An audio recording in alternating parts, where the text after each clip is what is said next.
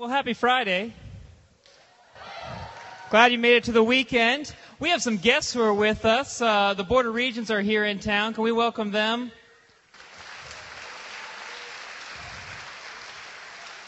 And I know we have other guests that are with us today, so we're glad that you could be with us. As we're gathered, let's go ahead and show them how we greet one another. Let's welcome each other on this Friday.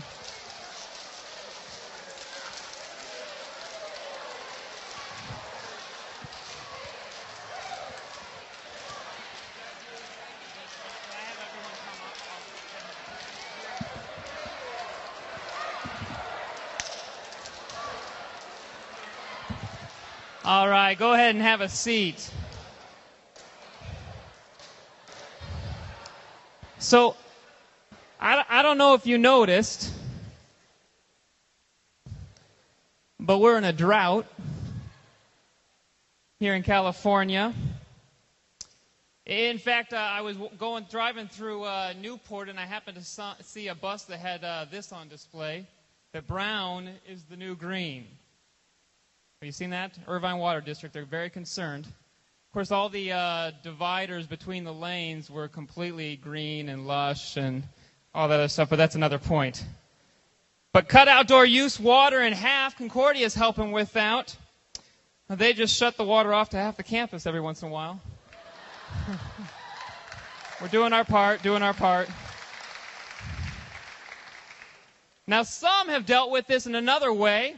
Right? They're tired of having their grass look dead. And so even though they know that the grass is dead, they decide that they're just going to go ahead and paint it green. That's right. Everyone thinks it's alive. Everyone thinks it's vibrant and lush and manicured. But it's not. No, we're in a drought. You know, as we think about that, it's not just California. No, we are in a drought. See, I've listened. I've listened when you shared. I've heard everything that you have had to say. So I know. I know that Mom wasn't supposed to have an affair. Dad wasn't supposed to die. They're not supposed to get divorced.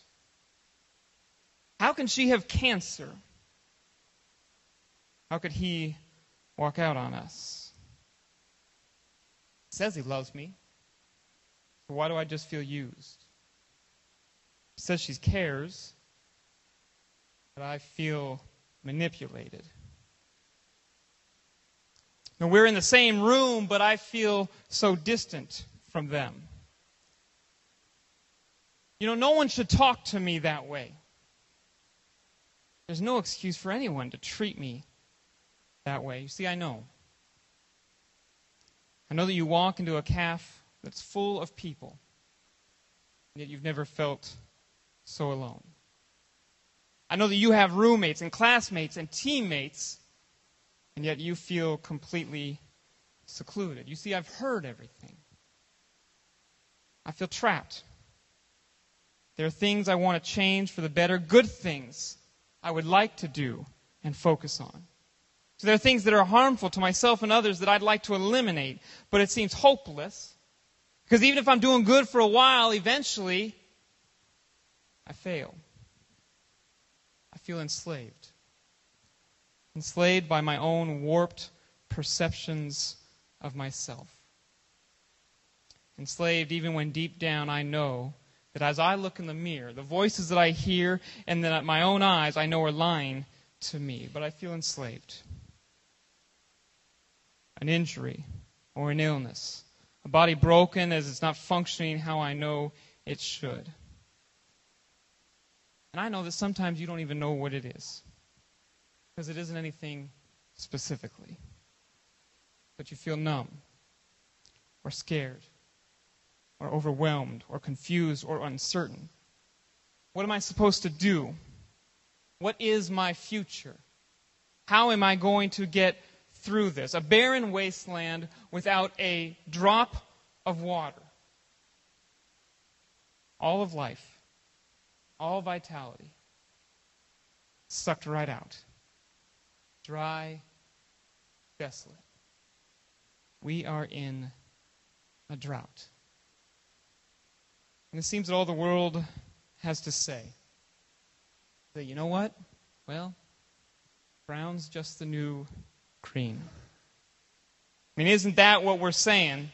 Isn't that what everyone else is saying? When they say things like, well, you know what? You only live once, so live for today because who knows about tomorrow? Hey, brown is the new green. You got to look out for yourself, protect yourself, because no one else is going to. Brown is the new green. Isn't that what we mean? When we convince ourselves that everyone else is doing it, that it's no big deal. So you might as well live it up, drink it up, drug it up, sex it up. That's our option. It's the new normal.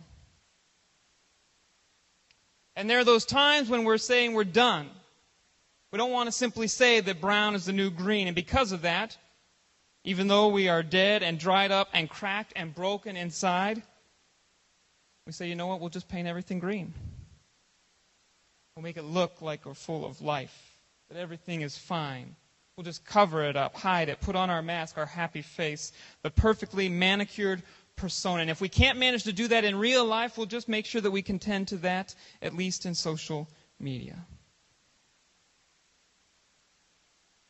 So those two options, quite frankly, they just stink. Deal with it or fake it. That's the best the world can offer. You know, the very first psalm describes for us something different. When it talks about how being gathered to God and His life-giving promises is like a tree in a barren wasteland that has been picked up and moved and planted right in the midst of flowing water that revitalizes it and gives it life, sustaining it in all seasons of life. You see, now that's different. And it was Jesus Himself who said, whoever believes in me, out of his heart will flow rivers of living water.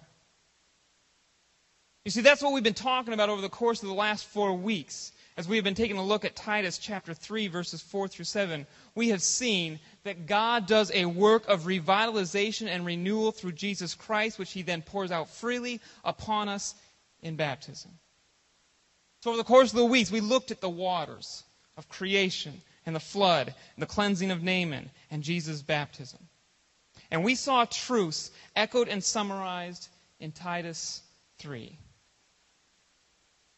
That God, motivated by His goodness, saves us. He cleanses us.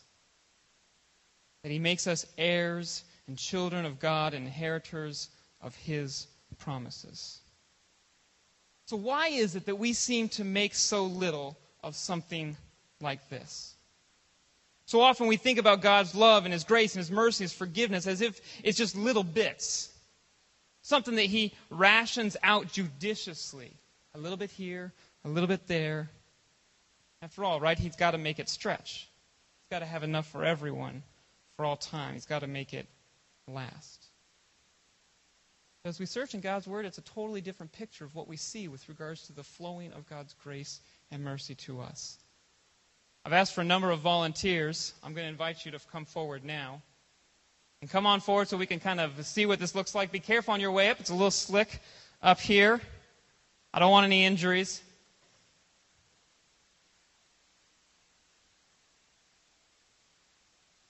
Do we have a couple guys here? All right, I need someone to hold my mic.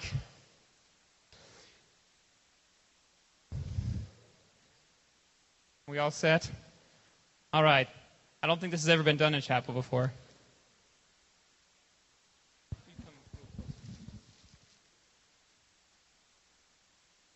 You see, while we think of things as just a little bit of water, this is the image that we get in Scripture. All right? It isn't just that He saved us.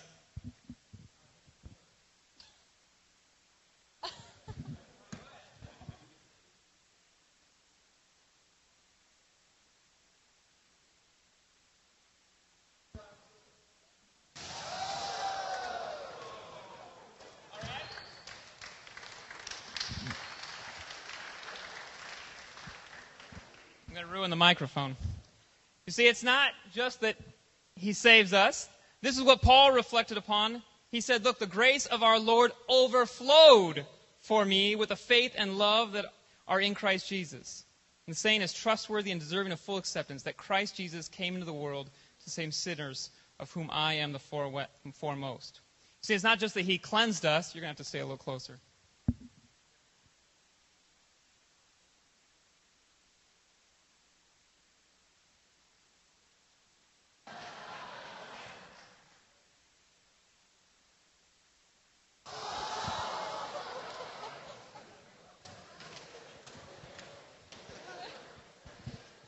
You see, it's not just that he cleanses us of our sins. Paul said in Ephesians 1, in him we have redemption through his blood, the forgiveness of our trespasses, according to the riches of his grace, which he lavished upon us.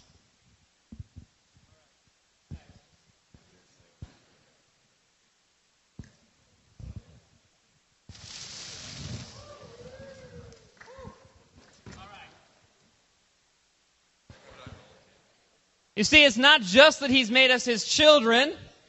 The disciple John said this, how great is the love that the Father has lavished on us, that we should be called children of God. And for good measure, just because we're only going to do this once.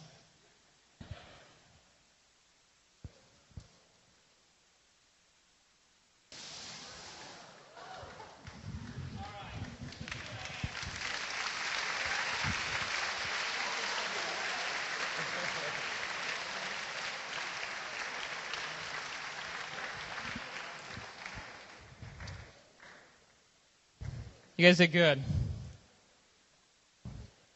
He has lavished us. He has lavished us. Now you see, we call ourselves the Great Commission University. And when we think about the Great Commission,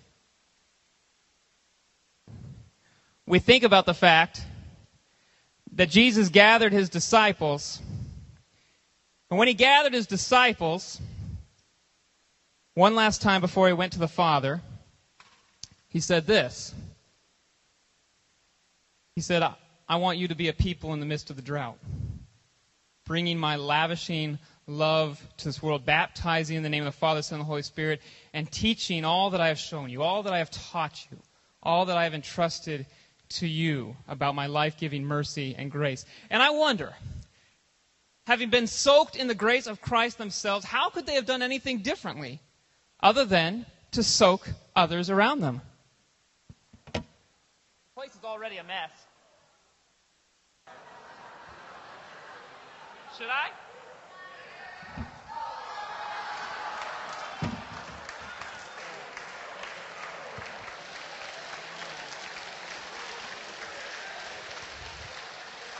All right.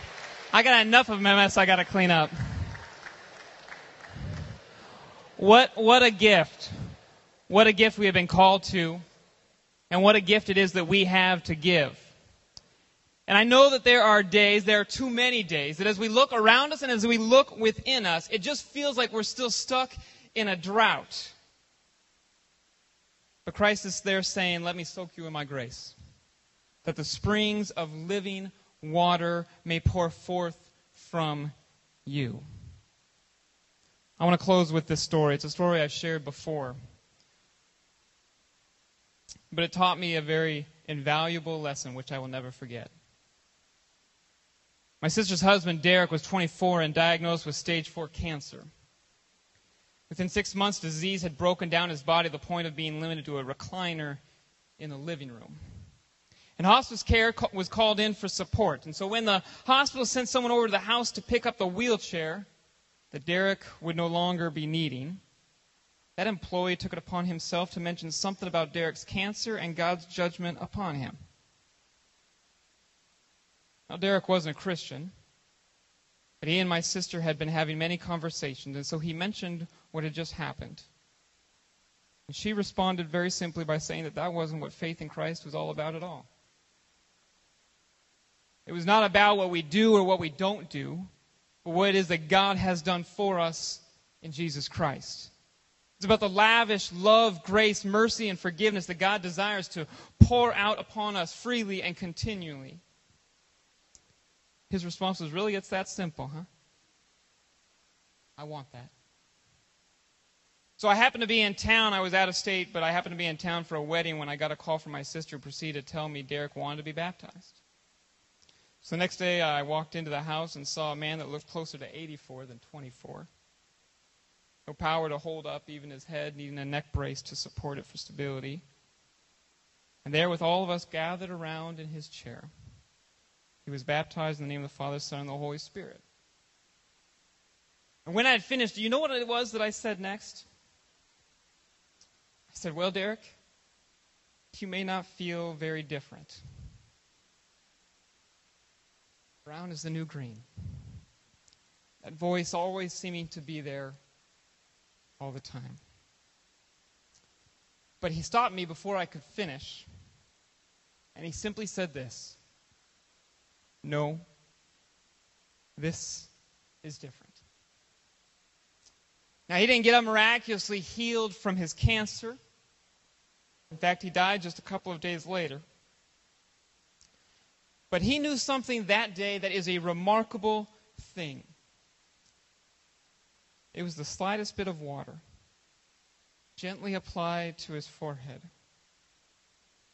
But he was soaked, absolutely soaked in the life-giving grace and mercy of Jesus Christ.